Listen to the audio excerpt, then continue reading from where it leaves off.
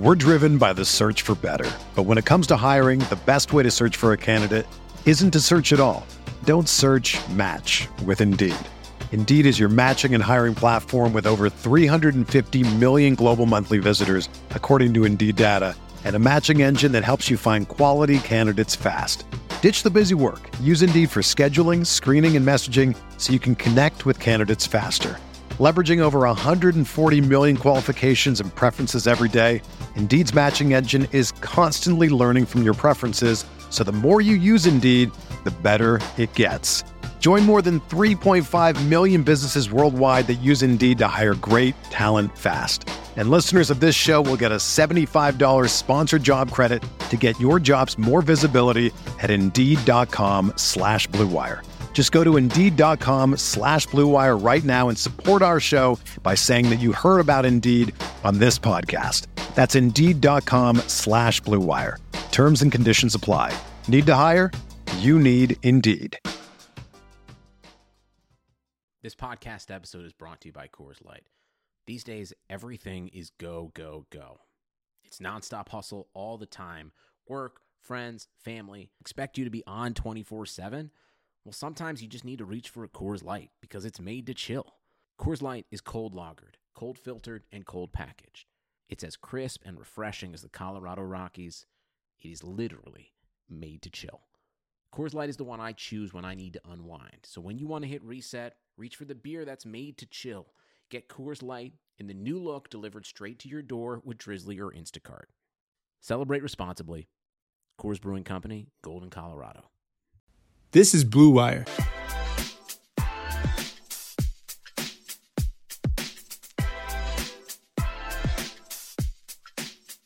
Hello and welcome to the Eurostep episode 27. I'm Kane Pittman and I'm joined by Ty Windish as always as the Bucks completely dismantle the Raptors in game 2.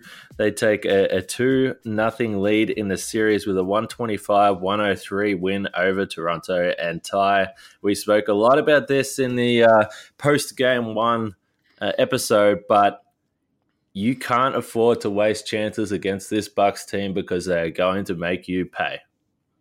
Yeah, I mean, I think their chance was game 1, and I think the reason you can't afford to waste chances is because there's games like this where the Raptors didn't really ever seem to have a chance. I mean, sort of a run in the third. I think it goes down to 13 at one point, but didn't stay there for long. Bucks win 125-103, and an unlikely hero early on in this one kind of put Toronto away in game 2, and I think in a lot of people's opinions, I mean, we still need to see the Toronto games, but maybe put them away in more than game 2. But I think there's one guy I think we have to get to first here. Yeah, the veteran, Ersan Ilyasova. This is a guy that through the season, I think there was, well, I don't think, I know that there was certainly a lot of frustration with Bucks fans at how much he was playing. I've said all season, and we discussed it, I felt like those sort of concerns are a little bit misguided because when you looked at the numbers and you looked at how good the Bucks were with Ersan on the floor, it was easy to justify why Bud was going down this path. But last night, it wasn't just the little things from Ersan. He really put it on the box score. And when this game was still a game in the second quarter, it was really Ersan that was the key guy in busting this thing wide open. He had 15 points at the half. He's only had about 15-plus points 6 times in the first 92 games, or including last night. So 6 times now in 93 games. To do it in the first half of a conference finals game was just an unbelievable contribution from Ersan. He finishes with 17 points. He picks up 3 rebounds, 2 assists, a couple of steals. He drew 3 charges, of course. And Ersan was, in the end, the guy that you think of when you watch this game, really. Yeah, this was the Ersan game, and he had what are we calling the sleeve? Because, I mean, yes, technically it's a shooting sleeve, but on Ersan, like, is it a drawn charges sleeve?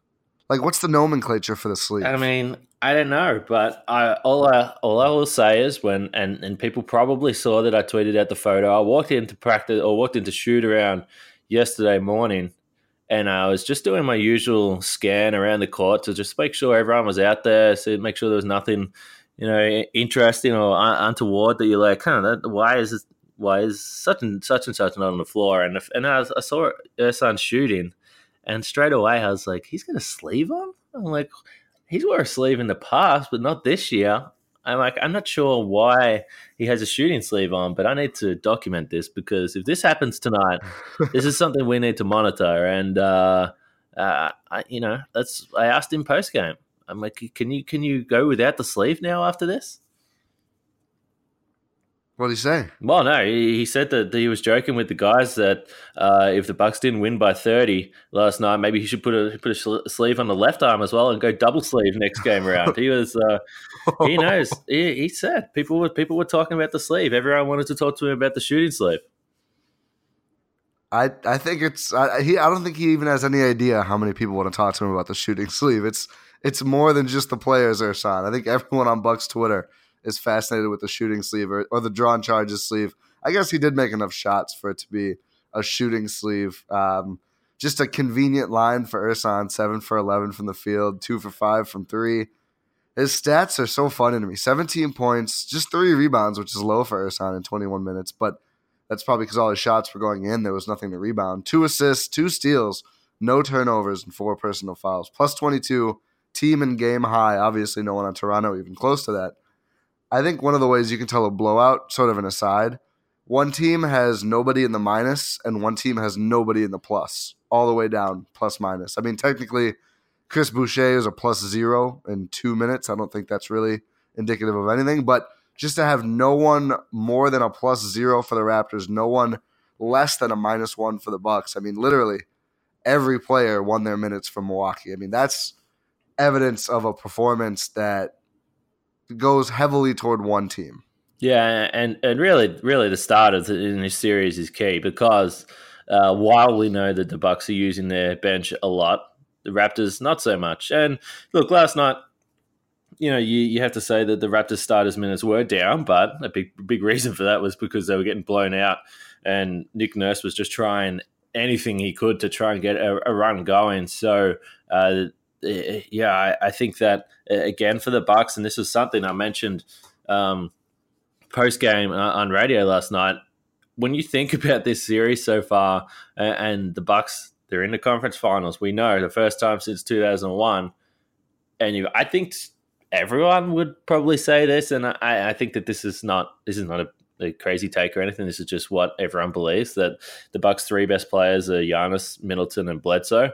The Bucks are 2-0 in the conference finals, and when you think about who's been at the podium post game for being the standout performers, obviously it's been Giannis. The other 3 guys that have been in the podium through 2 games, Brook Lopez, George Hill, and Ersan Ilyasova. So the Bucks have a 2-0 lead, and you could argue that Chris Middleton and Eric Bledsoe are yet to have really any factor at all on offense in this series. And I don't know if you're Toronto, how that makes you feel right now. Probably not great. I will say I wish Chris, even with his games, I think Chris deserves a shot on the podium, because I do think he's done good work on Kawhi Leonard, who's still, I mean, again, 31 points tonight. I mean, it's not like he shuts down Kawhi Leonard, but the fact that he does good enough to where Kawhi won't just kill the Bucks in mostly one-on-one situations is so huge to this series. So if Chris ends up averaging like 15 points per game in this series, I don't have a problem with that one bit. I think he is doing his job. Bledsoe absolutely should be scoring more. I'm a little perturbed by that, but I think Chris is. I don't need to see Chris put up like 35 points in a game. If he does, great. Like, I wouldn't be against it, but good for him, I think, just for playing his role. And I'm glad we haven't seen, at least I haven't seen many people online or anywhere else going, oh, look at Chris Middleton, like, not doing his part right now, because personally, I think he's doing just fine. Oh, no, he's been incredible. And I'm glad you said that, because this is something I've said on the podcast. I'm like, if you're watching Chris Middleton play in this series and you want him to score 20 points and that's your benchmark, then you're really never going to be satisfied with Chris Middleton. You're just not. Like, you're just a person that is always going to pick apart his game. That's just who you are, and that's it. But Middleton last night, he's 5 for 8, 2 for 3 from 3. He didn't need to take those shots. He was playing within himself, playing within the offense. And for Bledsoe, when you look at him, for these two guys, and I think this is something that's definitely going to translate if the Bucks make it through the finals to play what we expect is going to be Golden State. This is another thing that's going to translate through to the finals. The Bucks are so confident that they have a bunch of guys that could score outside of Middleton and Bledsoe. So obviously Giannis, Mirotic, Brook Lopez, Ersan, George Hill, Malcolm Brogdon. I mean, these guys on any given night can give you 15 to 20 points. And the job that Middleton and Bledsoe have on Leonard and Kyle Lowry, I think that defensively they can afford to put all their focus into that because they know that the guys around them are still going to be able to put up the points they need for this Bucks team to win. So obviously Kyle Lowry has that monster game one. And I thought last night that you could tell, and I think you can always tell, and I don't think that Bledsoe was lacking energy in game one. I just thought Kyle Lowry was incredible. But last night, I definitely think it was noticeable that Bledsoe was on another level in terms of trying to make Lowry uncomfortable. At times, really helping with Middleton and Kawhi Leonard. And the interesting thing was that we were talking at halftime at the game, and we're saying, well, gee, look, Kawhi Leonard, he's only had 5 or 6 shots, I think it was, in the first half. I don't think that was really a Toronto thing. I mean, they were trying to get him the ball, but the Bucks were just not giving him any airspace at all. They were not letting him get to the spots he wanted to get. And it was very obvious that Milwaukee were like, well, I don't care who else shoots. I don't care who else tries to score on us. As long as it's not Kawhi Leonard, we really don't care. And all their effort went into denying Kawhi Leonard. And a lot of that credit has to go. I mean, it goes to the whole team. But again, Chris Middleton, just an incredible job. Yeah. It's almost tough because a lot of guys, I feel like, did an incredible job for Milwaukee. Brook, an off shooting game, which I guess sort of, not a huge surprise after just how well he did in game one. I mean, although I did think it was interesting. I didn't actually notice this during the game, but he didn't actually shoot that great from three in game one. He really did a lot of damage from 2-point range. But I think one of the guys, I don't mean to just hop around randomly here. I guess I kind of do. I'm so impressed by Malcolm Brogdon.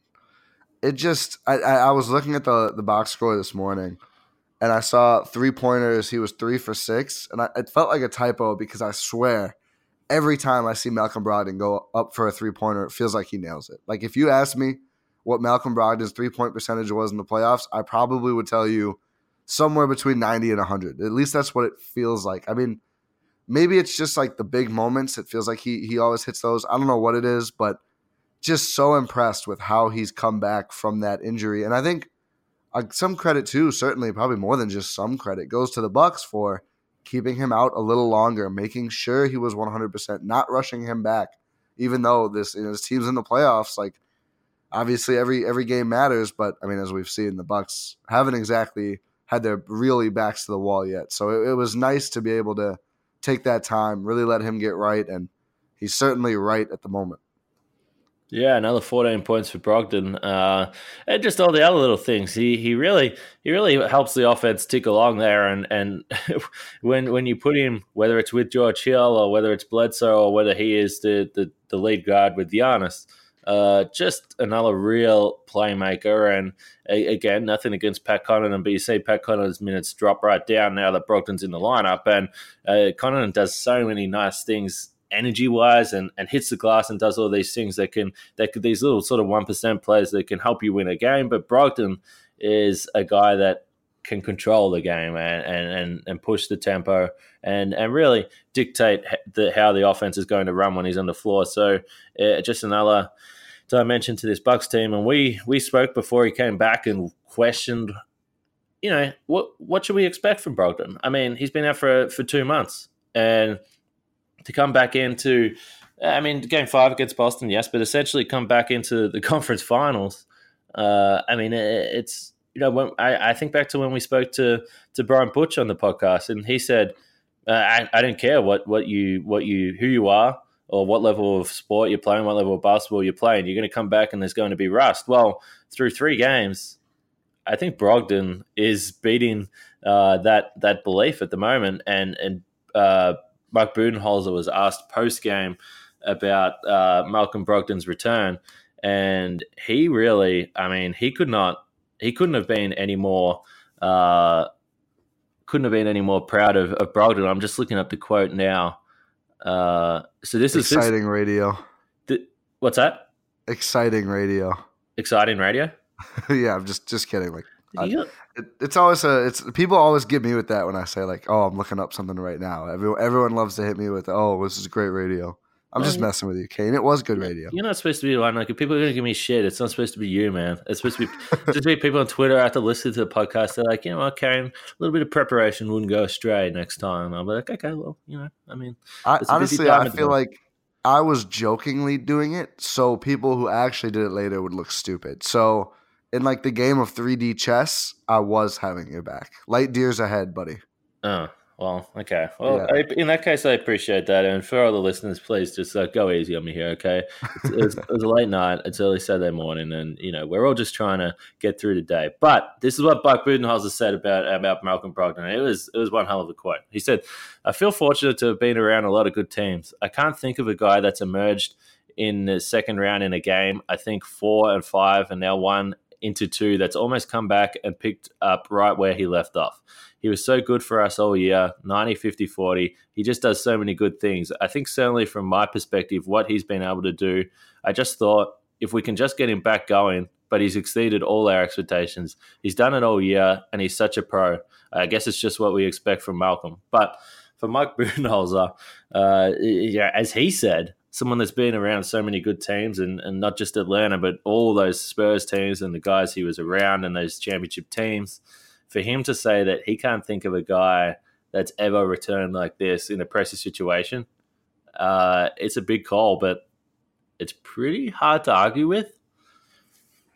Yeah, I think Brogdon is one of many, almost all of the Bucks, that their attitude to me, and you can speak on this, you know, more than I can, but even like everything I read, everything I see, everything I sort of pick up on, it just feels like the attitude for this team is all business. Like the culture is very much, you know, we're coming to get a job done here, and that job is to win a title. So I just think how seriously they take things, how much they prepare, their attitude, their mental toughness, their mindset, everything. It just makes stuff like this happen. You know, it's not everyone plays for each other, and they're all just so focused. And I just think Brogdon typifies that as much as pretty much anyone, maybe outside of Giannis. No, it's been the theme with this team all year. And when people have asked me, what is your, I guess, biggest takeaway from being around this team every day? And I've said that from early on in the season, you could just tell that this team had bigger plans than what anyone else thought. And they had confidence that they were going to do it. It's only increased through the year as they continued to win games, continued to add those types of people to the roster. And George Hill, I was listening to him on the podium last night, and that guy is just so damn impressive when he speaks. George Hill, a guy that you really feel, and this is what the players say. I asked Brook Lopez yesterday morning at shoot-around about George Hill and what his leadership has meant for this team, and he said he's a guy that doesn't let us get too high, doesn't let us get too low. He just keeps us even-keeled the whole time.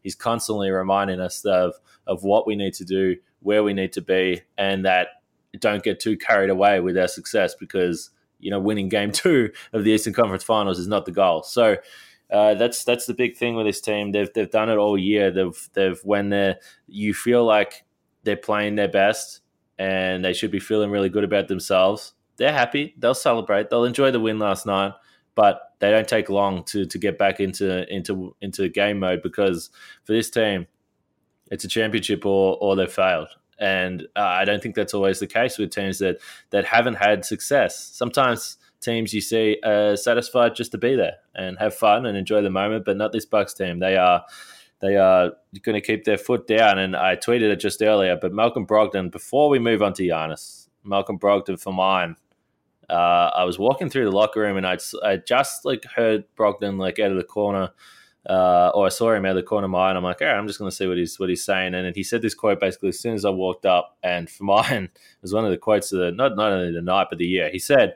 we got a really good team this year, man. It's definitely special. Honestly, I don't think all of us on the team realize how special this is for us right now, how good we are, but I think we'll realize it when it's all said and done.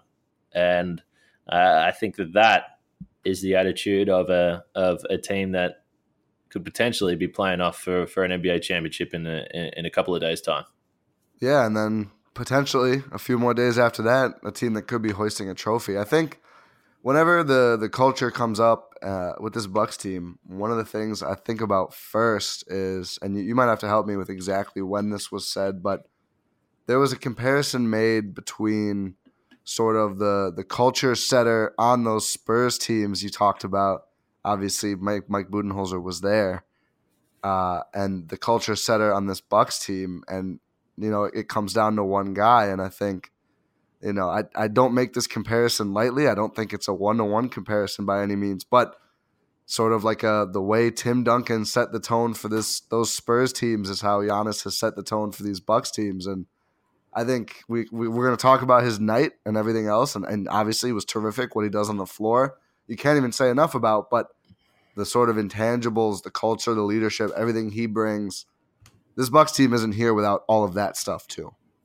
No, that's 100% right. And I was talking with John Horst a couple of weeks ago now, and we were talking about the leadership in the team and that sort of, how they've come together. But and Horst sort of pointed to that. He kept on wanting to talk about the whole group, and I was sort of pushing him to say, well, tell me about Giannis specifically, because I think it's so unique when your best player and your superstar is the type of guy that Giannis is. But and Horst said that Giannis is the heart and soul of this team, and when your best player, acts in the way he does, believes, the things that he believes, and has that sort of family mentality, then that generally is going to sort of seep down into the rest of the roster. And I think we've seen that this team, in a lot of ways, carries the values that Giannis carries with his life, and when he talks to you about how much he cares about people that are close to him,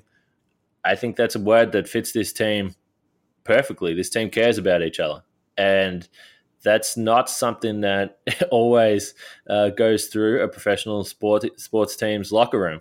The care isn't always there. These guys are there. They're millionaires. They're there to play basketball. But this Bucks team has a real care for each other, and I think that we've seen that through the season. But Giannis last night, 30 points, 17 rebounds, 5 assists, a steal, a couple of blocks. Really did it all. He came out, finished his own miss for the dunk to start the game off, and that really set the tone. He, in both games, actually has started really well, scoring the ball and trying to get the Bucks rolling. But unlike game one, the Bucks did not let up in this one. And it's crazy to me because Giannis last night became the second Milwaukee player in franchise history to have a 30, 15, and 5 game in the playoffs. Kareem did it 5 times before him. So in many ways, it was a historic night for Giannis. And he still watched him and thought, he's got a lot of room to get better in this series. Yeah, I mean, it's like I said earlier, I mean, we could talk just about Giannis's play all day long. I mean, 50% from the field is really good for most players, but for a Giannis game, you're kind of like, I mean, it's fine, it's good. It's not amazing. I feel like he's cleaned up his free throw shooting a lot in this series, 9 for 12 tonight from the line. I mean, that's huge. I mean, if we do get a closer game for one of these next two in Toronto, that'll certainly matter, I think.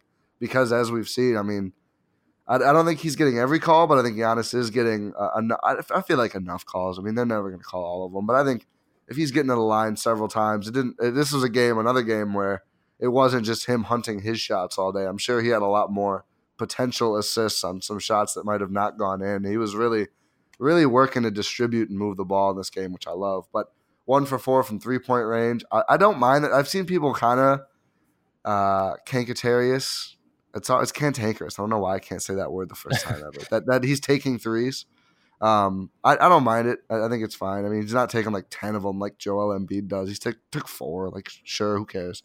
But yeah, I think we've seen him. It feels like most of the time during the regular season, I just like he could do more than this, and I'm not saying he needed to do more than this in this game, but even just with the touches he had, I think he's not gotten a lot of friendly bounces on some of his layup attempts, and I think maybe we have some regression coming for Giannis, that he's going to be even better. I don't know if that's true or not, but if it is, I think the Raptors should be pretty concerned.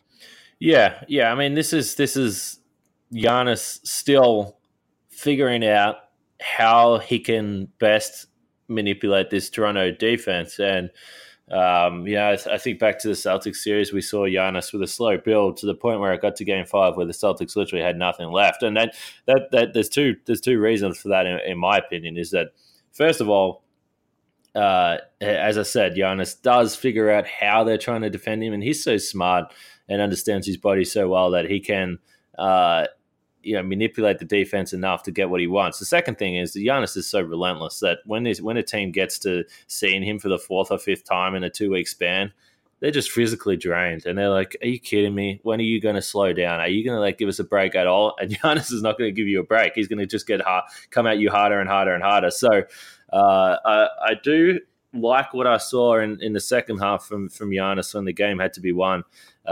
He really was a dominant factor in all facets of the game. The 3-point shooting is interesting because I liked what I saw with his 3-point attempt later in the fourth quarter. I thought early in the game, and I don't have a problem. I mean, Giannis has got to shoot. We've said that all year, but I did think a couple of his attempts last night where there was no pass in the offensive possession at all. He sort of just dribbled into it and shot a three. I'm not sure if that's what the Bucks want him doing in the first quarter of a playoff game. I think that for the most part over the last month or so, we've seen him really take nice, in rhythm, good shots from three. And if he misses them, who cares? That's fine. Keep shooting them. I thought last night a couple of them were forced, and once he really focused and went back inside and started attacking the Raptors, I think that's when he really looked at his most comfortable so far in this series. But again, defensively, just a terror for the Raptors. I'm not sure whether any Toronto players feel comfortable at all going anywhere near the paint with Giannis lurking around there. Not before we even mentioned Brook Lopez. They seem to really have already won that mental battle defensively over the Toronto. Yeah, I think every time Danny Green steps within the 3-point line with the ball, I'm thrilled because he's just getting nothing done. And you could say the same for Marc Gasol, who pretty surprising that Pau Gasol is having a better series than Marc Gasol, and Pau's not going to play in the postseason at all. I mean, hey, we'll check the plus minuses. I think Toronto is rattled, and I don't think that's like a genius observation, but I don't know. Did you see the quote from Eric Koreen's latest piece I tweeted from Nick Nurse?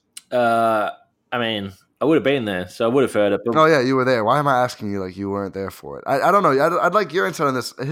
The focus of this quote feels really weird to me. I think it's always right when you win and always wrong when you lose, Nurse said of his coaching. I really do. That's just the way it is. When the shot goes in, I drew up a great play, and when it doesn't, it was a bad play and the wrong guy took it. That's just part of it. We'll do our best to manage it the best that we can so our players do the best to win the ball game. To ignore media criticism, you have to say, well, in the Game 1 loss to Orlando, I didn't play everybody enough. In the Game 1 loss to Milwaukee, I played everyone too much. Basically, when you lose, no one is very happy, and neither are we. The narratives are narratives, and to me, they're just a pile of words. It's just like, I mean, fine, sure. I don't know if he's necessarily wrong. I just don't know why that's – I don't know. You can tell me. Maybe – I don't know if people in the media session were being very critical of his coaching. I didn't think that there was a lot of talk about how bad Nick Nurse was. It just seems like his team is getting outplayed right now. But when I read that, for some reason, it just struck me as a very odd thing to focus on. Yeah, I actually thought that post-game Nurse was pretty well-spoken. I mean, I think he's a pretty well-spoken guy in general, but I thought he kept it pretty even-keeled. I mean, at this point for Toronto, you have to stay positive. You can't go into your shell right now. They still have a chance to go home, and if they win Game 3, then the series is still on track, and it doesn't really matter. One thing I always said, it doesn't matter if the Bucks won last night by 22 points. You don't get any advantage in Game 3. The game still starts at 0-0. So, for Toronto, they can't afford to, really, I guess, mentally take it off now, take the series off. Like, they can't afford to do that. But for Nurse, I think that his job is to try and not focus on, or certainly not in the public eye, focus on things that maybe they think went wrong. So, I mean, I don't know. I guess I do think that there's like some truth to what he says. I mean, if the Raptors again played those guys 40 plus minutes in Game 1 while the Bucks are leaning on their bench so heavily, then I do think there's going to be people that would have been saying, well, Bud has to play starters more. And then that's completely going away everything that he believes in. So I do think that if you go by the media reaction to game-by-game basis, then you're going to be going away from whatever you want your team's identity to be. And someone asked Mike Budenholzer post-game, I don't know. This guy's really fixated on the Bucks shooting threes. I don't know. He asked a lot of questions. He asked a lot of questions in Game 1 as well. It was kind of weird. But so after Game 1, he said, "Well, look, you weren't shooting from three very well." And he was asking, do you keep shooting, or what's your philosophy? And Bud's like, "Yeah, we keep shooting." And then after Game 2 last night, he asked something along the lines of, if you do lose Game 1, or if you lose a game and you don't shoot the ball well, do you look at trying to do different things? And Bud sort of pulled a funny face and was like, well, he's like, it's one game. He's like, we're going to lose games. And he's like, if you overreact to losing one game in the NBA, then you're completely giving in to what other teams want you to do. He's like, sometimes it's going to work, sometimes it's not going to work. He's like, I think if you look at the results from this year, the majority of the time it's worked for us. So we're not going to panic. We're not going to change what we're doing because we might have a bad night or we might lose a game. Now, fortunately for the Bucks, they won Game 1. But that's really it for me. I mean, this Bucks team, and this is why, when people get so frustrated, they might be shooting bad from three, and they're like, stop shooting threes, stop shooting threes. No, you don't stop shooting threes. That's what won you all these games all year long. That's what makes your offense tick. And that's what the Bucks are all about. And if you've watched the Bucks all year, you will know that. Yeah, and I think the same applies to their defense. A lot of people, some who I've interacted with on Twitter, saying, I don't think this Bucks defense is going to work. They're letting these teams shoot a lot of threes. I just don't know. And it's like, oh, you clearly haven't seen the first 90 games where they do this every time and they win almost always. It's just it kind of works. We've got a lot of evidence. It's more than 20,000 minutes at this point, folks. They've lost how many total games? Like 20, 21? Not even. Yeah. 22 at this point, I think.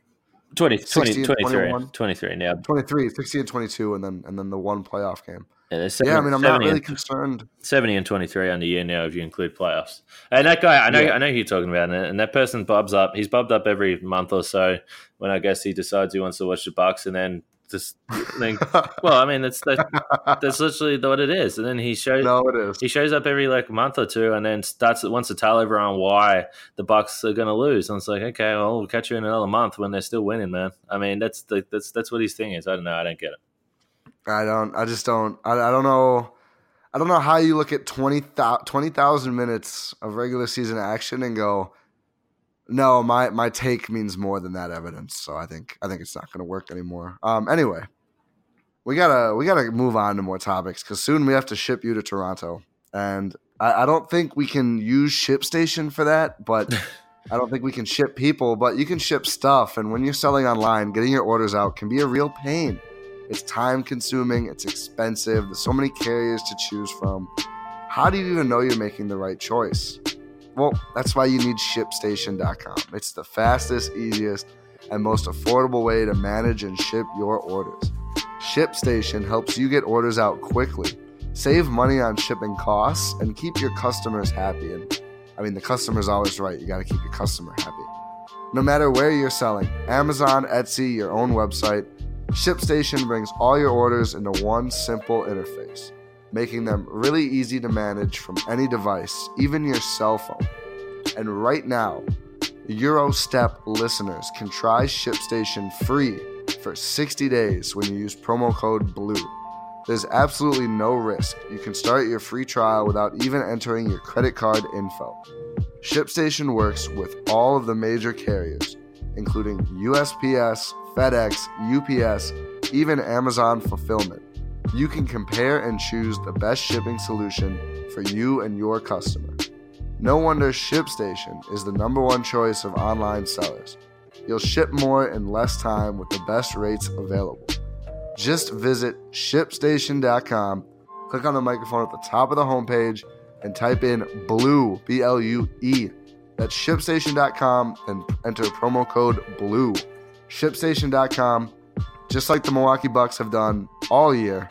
Make ship happen. Kane, make it happen. Well, they have made ship happen, and I need to. You touched on it. I do need to pack, so I'm running.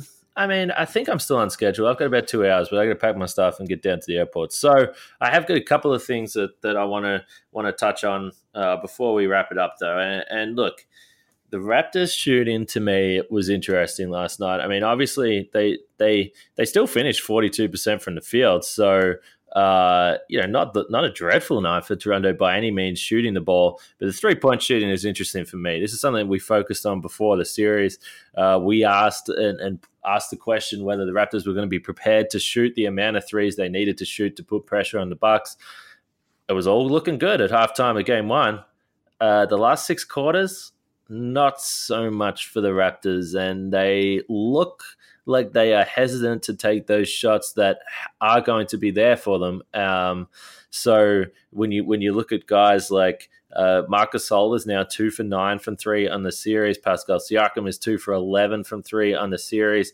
And the big thing, the Raptors averaged 33 3-point attempts per game on the season. In game one, they got up 42. Last night, only 32. They were right back where they've been all season, and that is a number for mine that the Bucks are very, very, very comfortable with.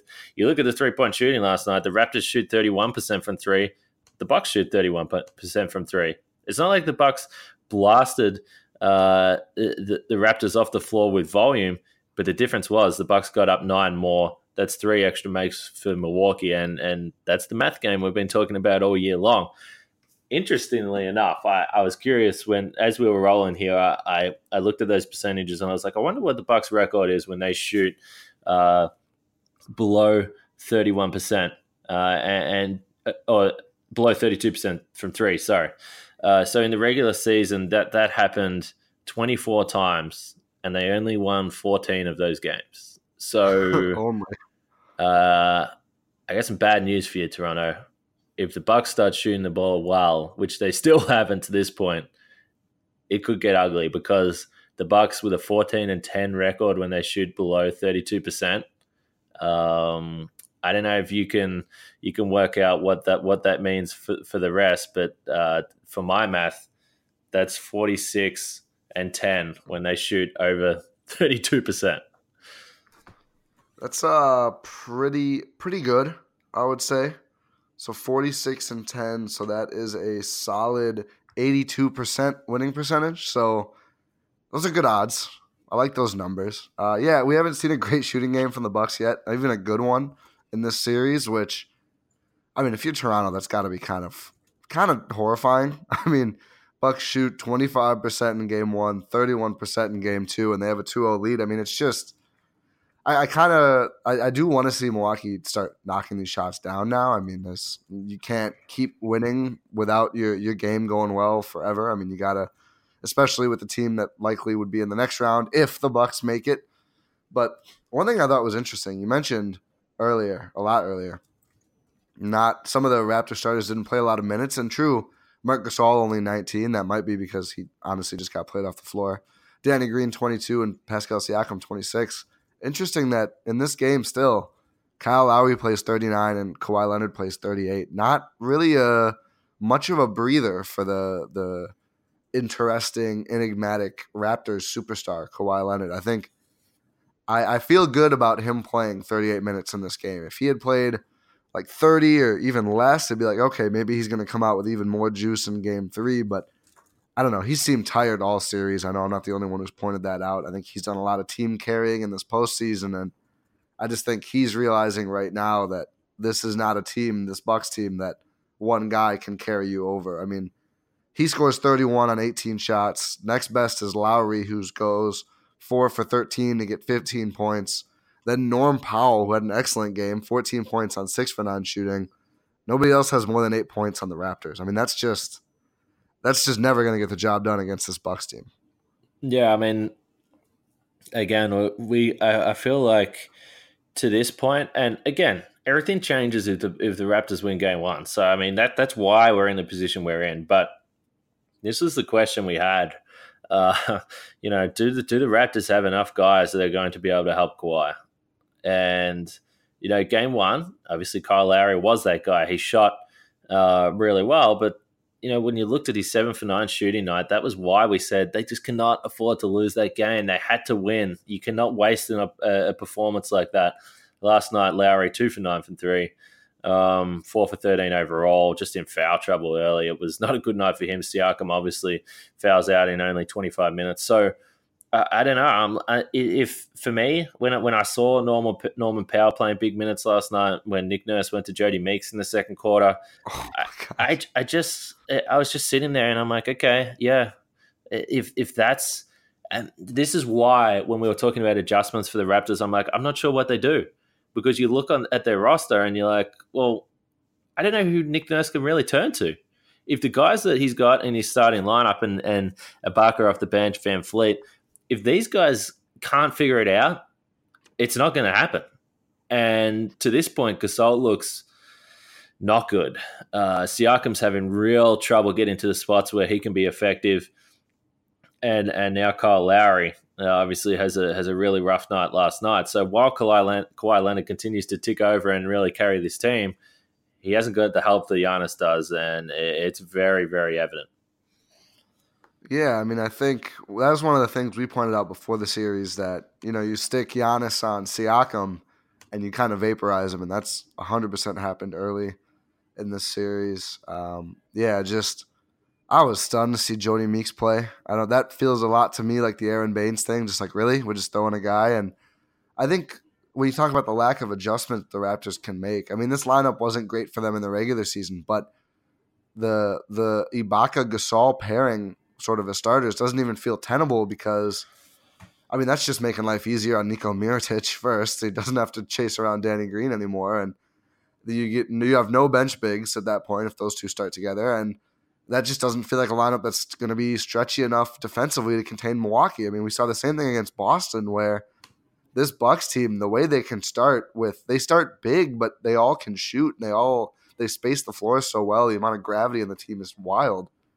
You can't really go big against them. You just can't. Like, the option isn't even there. So same as we saw in the Celtics series, there's no clean adjustment to make. There's not, at least not one that makes sense, because of the way this Bucks team is. I mean, they just take it away from you, and I agree. I don't think there's a lot Nick Nurse can do. Yeah, I think that's where we're at. But as I mentioned earlier, I mean, the series goes to Toronto now, and for the Raptors, all they have to do is protect home court. This is a team that plays really well at home. This is a team that has a great home crowd. And in general, I think they are going to get a boost from being back home in Toronto. So when you look ahead to the game Sunday night, I believe that's a 6 p.m. Central tip. It is, yeah, 6 p.m. Central tip on Sunday night in Toronto. So do you give them a chance to win, and can they work their way back into the series?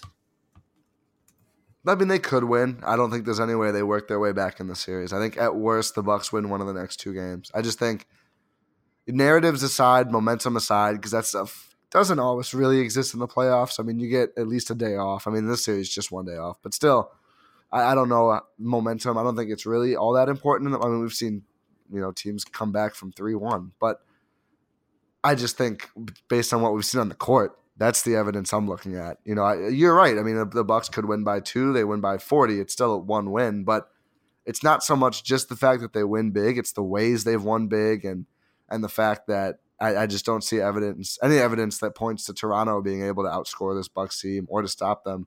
And just one quick note as we wrap here. I mean, we haven't really talked about it much. Maybe we will next time. I think it's been worth discussing. Milwaukee's out-rebounded Toronto 113-86 in this series thus far. A lot of offensive rebounds. Nikola Mirotic doing great work on that end, and that's just really, I think, put things over the top for the Bucks because, I mean, even when these threes aren't falling, all of a sudden they're turning into twos when like Nico or somebody grabs the board and tosses it in. It's just backbreaking to give up a good look to the Bucks. You get the exhale of them missing, and then all of a sudden it's a bucket anyway. You just can't give up the threes and the rebounds. But like I said, you can't really go big against Milwaukee, so it's tough to stop. Yeah, that's definitely going to be a trend to watch in Game 3. The Bucks are able to do a lot of damage with second chance points in both games, certainly late in Game 1 and really throughout Game 2. So we are going to wrap it here, but the Bucks, I mean, really dismantled the Raptors 125-103. They never trail in this game. It got blown out early, and it stayed that way for the rest of the game. Giannis with 30 points, 17 rebounds, 5 assists, a couple blocks as well. Ersan with what Bud described as clearly his best game for the year with 17 points, 15 coming in the first half. Also 15 for Niko Mirotic in the first half, who we didn't even touch on, but he really bounced back with a strong performance. So the Bucks move on to Toronto now. They're flying out on Saturday afternoon, as am I. And I better go and pack my stuff so I don't miss my flight. But Ty, we will talk again at some point after Game 3 and see if we either have a series or the Bucks have pretty much punched their ticket to the NBA Finals for the first time since 1974. Yeah, I don't know the numbers off top for teams up 3-0 in a series, but I'd imagine it's pretty much 100% victory rate at that point. So, yeah, we will speak soon, and we'll see how the series has progressed. But got a pretty good feeling that we, at least in one of the next 2 games, will have another harmonious post-game podcast. Yeah, I mean, at this point, as I sort of said, the Raptors need to beat the Bucks 4 out of the next 5 games if they are going to eliminate Milwaukee. So this is a Bucks team that only lost back-to-back games once through 93 games so far. So that is a tall order. The Bucks are 10-1 in the playoffs now with an average winning margin of 20 points, and really just continuing on what we've seen all year during the regular season. But as I said, Ty, thanks for this Saturday morning pod, and I will talk to you in a couple of days. Sounds good, man. There's no better way to start a day than with a podcast. I've always said that. So thank you, Kane. Thank you, everyone, for listening. Please subscribe, rate, review, tell your friends about us, tell everyone you know about us, annoy people just with how often you talk about the Euro step. And we will talk to you, or at least at you, again soon.